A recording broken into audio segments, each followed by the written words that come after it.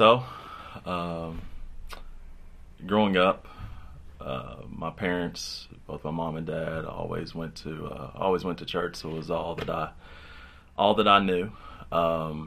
We were there Wednesdays, Sundays, helping around the church. Church we attended was King Solomon Missionary Baptist Church. It is off of Herman Street, downtown Nashville. So my dad grew up Methodist. My mom grew up Baptist. So that's the church that they landed on that's where they got married. So Morgan Babb was the pastor there. So size of the church, maybe a little bit smaller than Parkway, probably. Maybe about around 300, probably 250 on a given Sunday. So that's where I grew up. That's all I knew.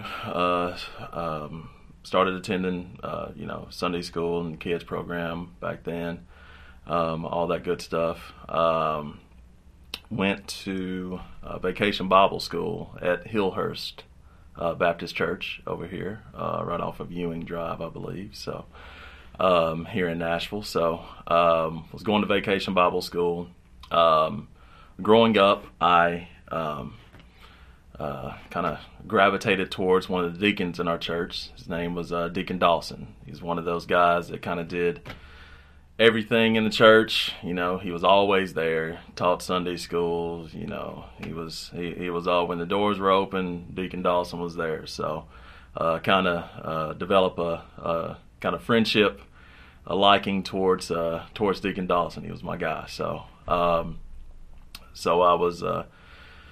He was teaching Sunday school, and over the years, about around, I was probably 6, maybe 7 years old, I started having, the questions that you have. I went through about a couple summers of Vacation Bible School, and, saying that I was going to, at the end, when they say, does anybody want to make a decision, went through about 2 summers of that, saying, I'm going to do it.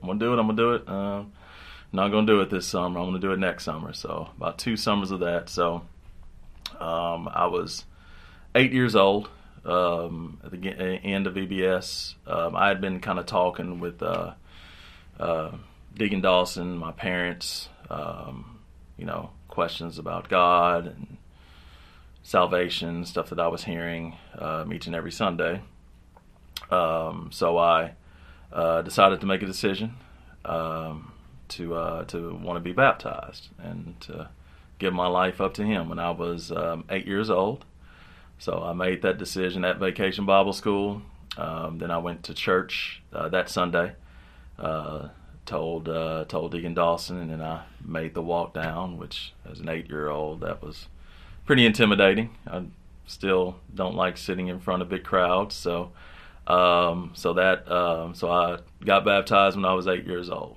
And I can remember it like it was yesterday. I went off to college here, the University of Memphis. It was just changed to that. It used to be Memphis State. So was down there, and as you get older, you tend to become a knucklehead on things. So I kind of drifted away from the church.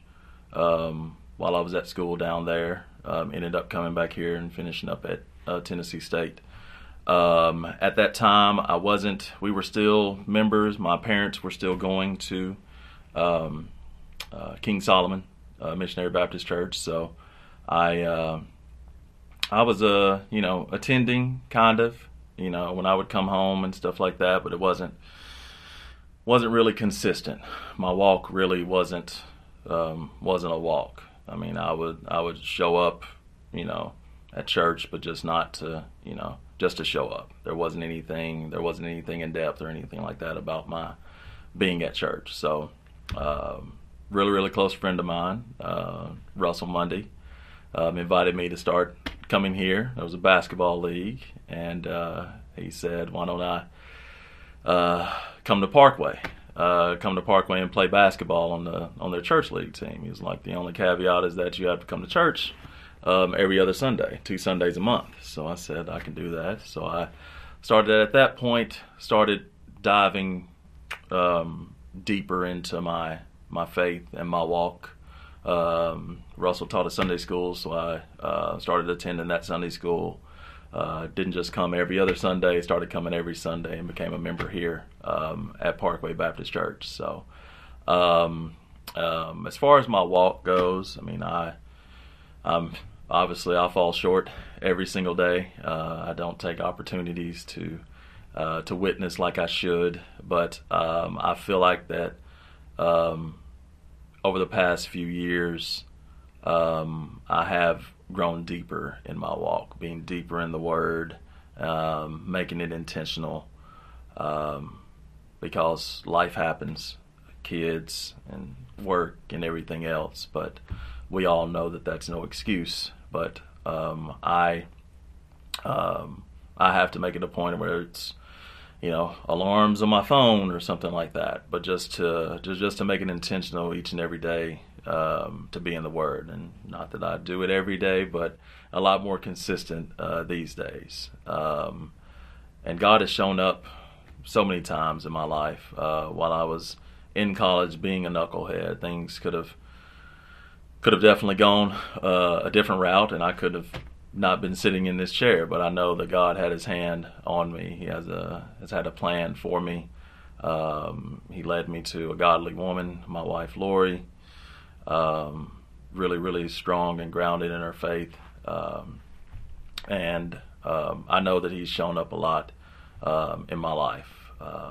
Lori and I struggled starting a family. We thought that it was just, you get married and then you live your married life for a year or two, and then you snap your finger and okay, let's have kids, and that's the normal progression. But for us, God had a different plan. I can say that on the other side of it right now, but going through it, it was some dark times going through it.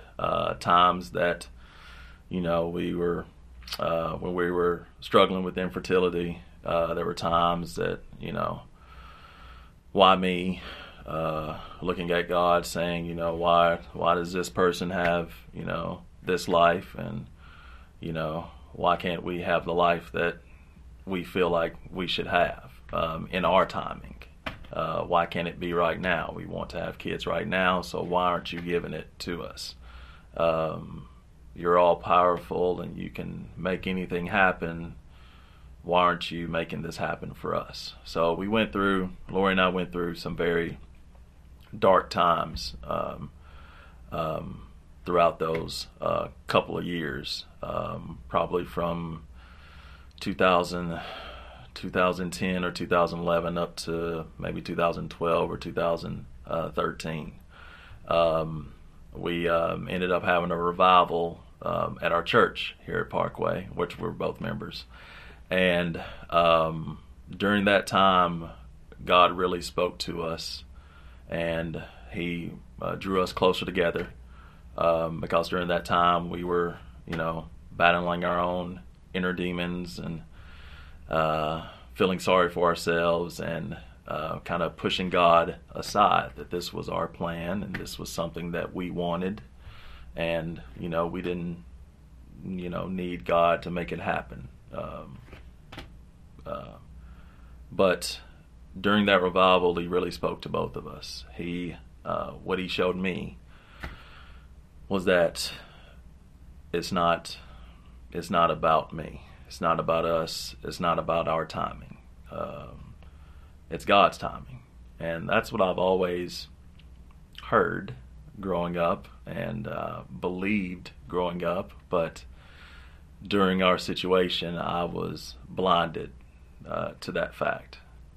But it took going through the revival and us opening up to the church on our struggles and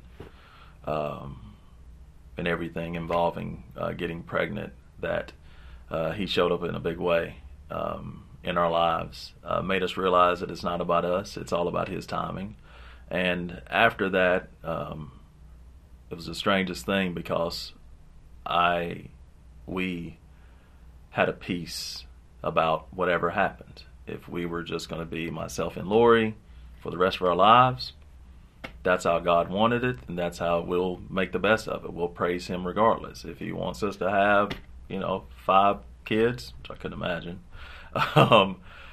then that's what we would do. But it was going to be on His timing. We were going to follow Him no matter what. We were going to praise Him no matter what. We weren't going to be angry at God, which we had been during those dark times. But we were going to praise Him regardless. He's the creator of the universe. He gives us everything that we need, and He knows what's best for us, whether it be having children or not. And we had a peace about it.